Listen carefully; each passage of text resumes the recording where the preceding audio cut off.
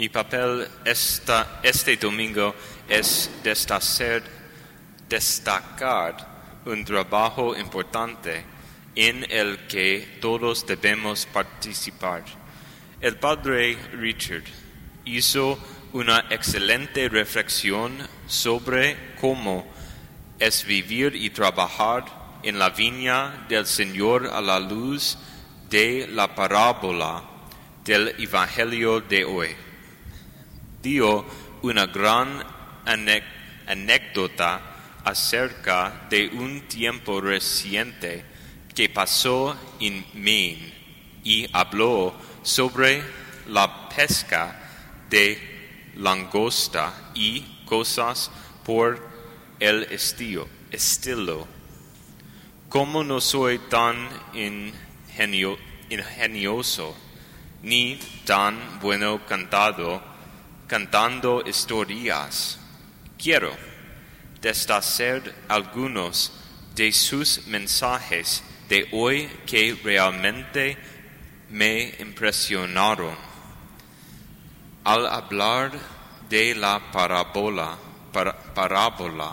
del terrateniente, el padre Richard dijo: en esta parábola se propone que aquellos que han trabajado desde la niñez en la viña puedan sentir envidia de aquellos que escuchan el llamado del Señor tarde en la vida.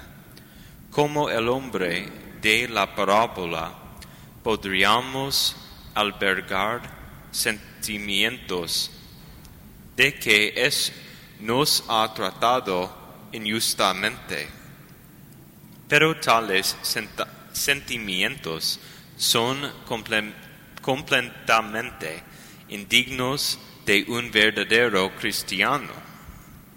De hecho, es extraño reflexionar de esta manera: una vida fuera de la viña, como una vida de pecado, sin Dios hasta la última hora, que sería mejor de alguna manera. Somos verdaderamente bendecidos como feligreses de Nuestra Señora del Monte Carmelo por haber sido elegidos por Dios, y somos ampliamente recompensados en esta vida, y también por la misericordia de Dios seremos recompensados con el gozo de la vida eterna. Personalmente, me hago esta pregunta así: ¿no sería más placentero o conveniente vivir la vida que prefiere los placeres mundanos separado de Dios y en el pecado? Para responder a esto, doy dos escenarios. Tomen el ejemplo de dos hombres. Uno pasa toda su vida sin casarse.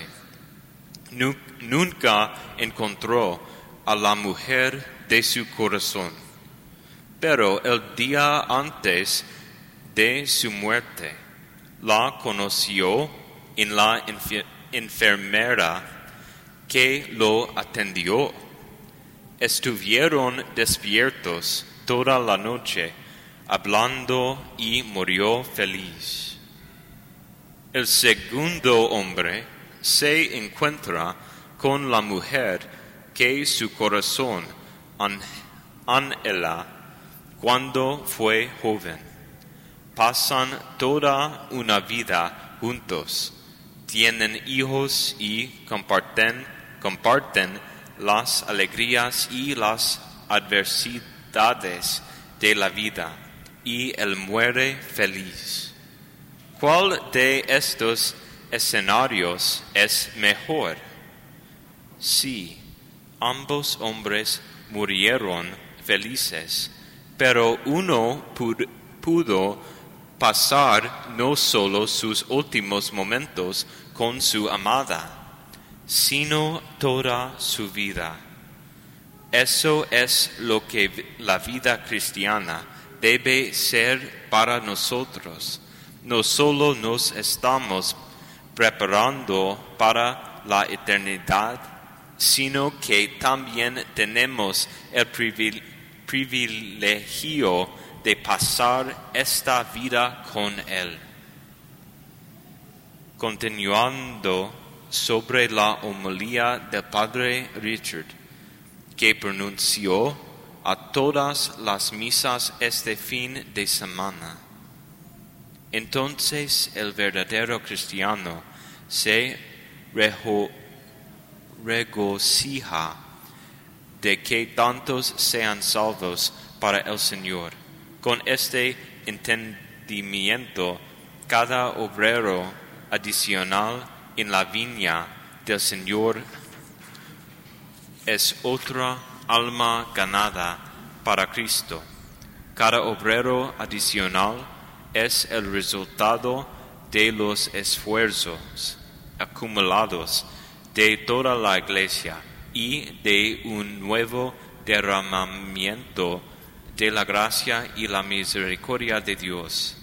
¿Qué mayor motivo de alegría podría haber que no importa cuán tarde sea la hora, más y más están siendo reclutados en la viña del Señor y salvados para la vida eterna? Parte de nuestro llamado cristiano es trabajar juntos. No es un trabajo aislado.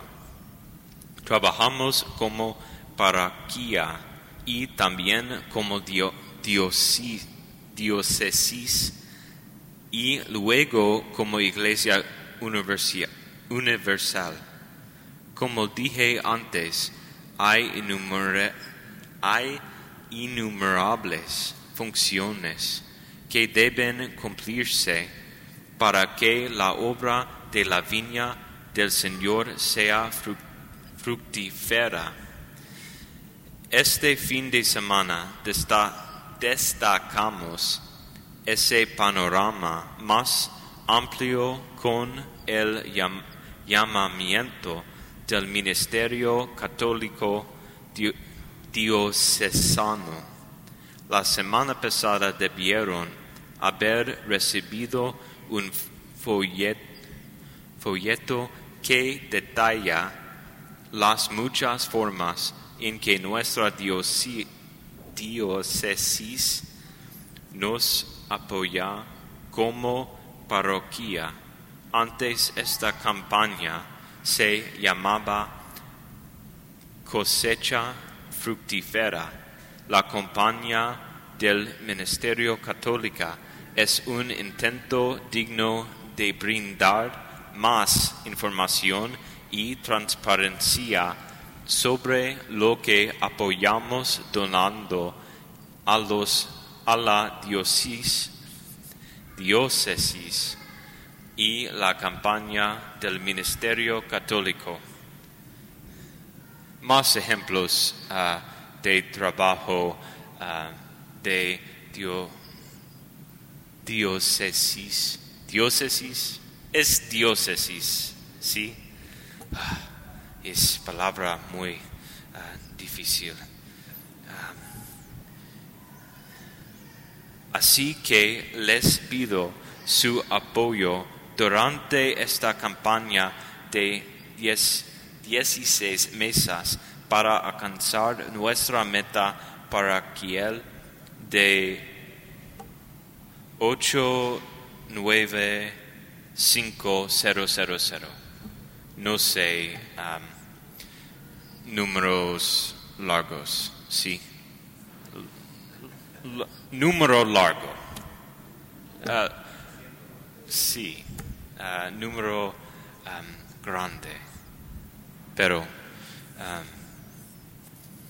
podemos podemos mucho.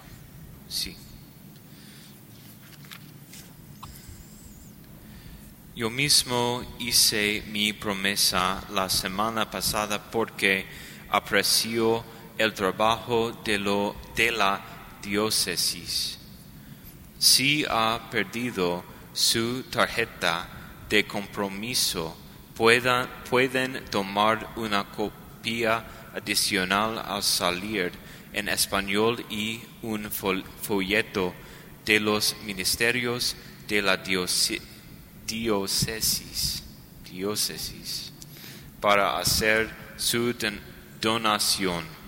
Sus tarjetas de compromiso pueden devolverse por correo o colocándoles en las canastas de recolección de COVID-19 en la parte trasera de la iglesia. Como su pastor, espero poder contar con su apoyo como siempre lo han hecho.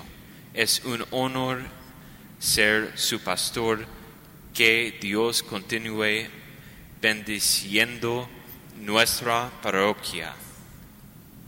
Sí, es Padre Richard. Entonces, Ahora, yo quiero ampliar este llamado.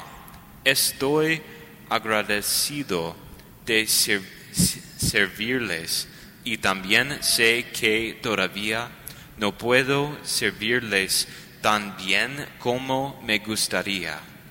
Les pido, jóvenes, que consideren entregar sus vidas al Señor para servir en su viña. Como sacerdote católico, necesitamos buenos hombres, una oportunidad para pasar su vida sirviendo y amando al Señor, con quien agradaremos a Dios y pasaremos la eternidad. Padres, animen a sus hijos a estar abiertos a esta vida de servicio. Cada vocación tiene sus alegrías y sus penas, pero no puedo describir adecuadamente lo maravilloso que es ser sacerdote. Puedo entregar mi vida todos los días a quien más amo y no tengo una sola familia. Tengo el privilegio de ser parte de la vida, alegrías y dolores de innumerables familias. Por favor, sea generoso para ayudar a mantener la diócesis. Sea generoso, no solo con los medios que tiene, sino también con sus hijos e hijas. Ayúdelos a entregarse en amor. Dios les bendiga junto a sus familias. En inglés, poquito, muy poquito. The parable today, we can contrast two different lives. A life of a man who never was married and went on to actually meet the woman of his dreams on his deathbed the day before he died. She turned out to be the nurse who was serving him. And they stayed up all night talking, and he passed away finally happy. Another man met the woman of his dreams when he was very young, and they had a whole life together. They had children together, they shared their joys and sorrows together, and then eventually he died happy. Now, both of these men died happy. However, which scenario is better? the one who got to spend all life on earth with his beloved, the person he loved the most. And it's the same nature of this question. Those who labored in the vineyard all day, they're saying, well, wouldn't it just be better if we were out in the town doing nothing all day and then the last hour worked and get paid the same amount? Doesn't that sound like a great idea? Let me go out there and sin and do whatever the world tells me and it'll be great. But that's not what Christianity is, and it's actually not even what humanity is. To be slaves to our passions, to imbibe the things of the world that lead not only to damnation, but also just make us sad. We have more things that we have access to than ever in history. And isn't it interesting that suicide and drug abuse is way up, but not in third world countries? In third world countries where they have fewer things like drug abuse and suicides are actually down. What could possibly be the meaning behind this? Clearly what the world promises in its pleasures and accolades and honors, it can't deliver. And the true story of our lives is that we desire to fall in love with God. And that changes everything. And it not only affects our eternal life, but the sooner we find him, the better. And so yes, we're doing this Catholic Ministries appeal. We're asking people to be generous. But I want to highlight another way to be generous. And that's by giving one's entire life to the Lord through being a priest, through the holy priesthood. Now I stand here asking you young men who are sitting here, I'm not asking your parents now, I'm asking you to think about this question. Because this might not just be your eternal life at stake, but this might be the thing that leads you to be happiest here on earth. You don't want to come to your last day and realize, man, I wish I really would have considered whether God would have been calling me to be a priest, to give myself to numerous families and to the people of God and entirely to the Lord. And it never dawned on me until the day I died. You don't want to be that person. And one last thing. If you tell me, Padre, I like the girls too much, well, I have an answer for you. One, it makes you qualified, right? You're a man that's created by God and you have normal human desires. And second, are you implying that those who become priests never desired a wife and children? It's absurd. It's a great longing in the human heart. We desire to give of ourselves and have intimacy with another, be known by another. And yet, God promises that he who leaves father, mother, homeland, brother, sister, wife, and children will not only receive eternal life in the life to come, but 100-fold in this life. So it by no means disqualifies you, just makes the question all the more imposing. And so I ask you young men, if you've never thought of this, think of it right now. Ask the Lord, show me my vocation, show me where I'm called to be. And you might just find the life that he's calling you to is the happiest thing you ever could have imagined.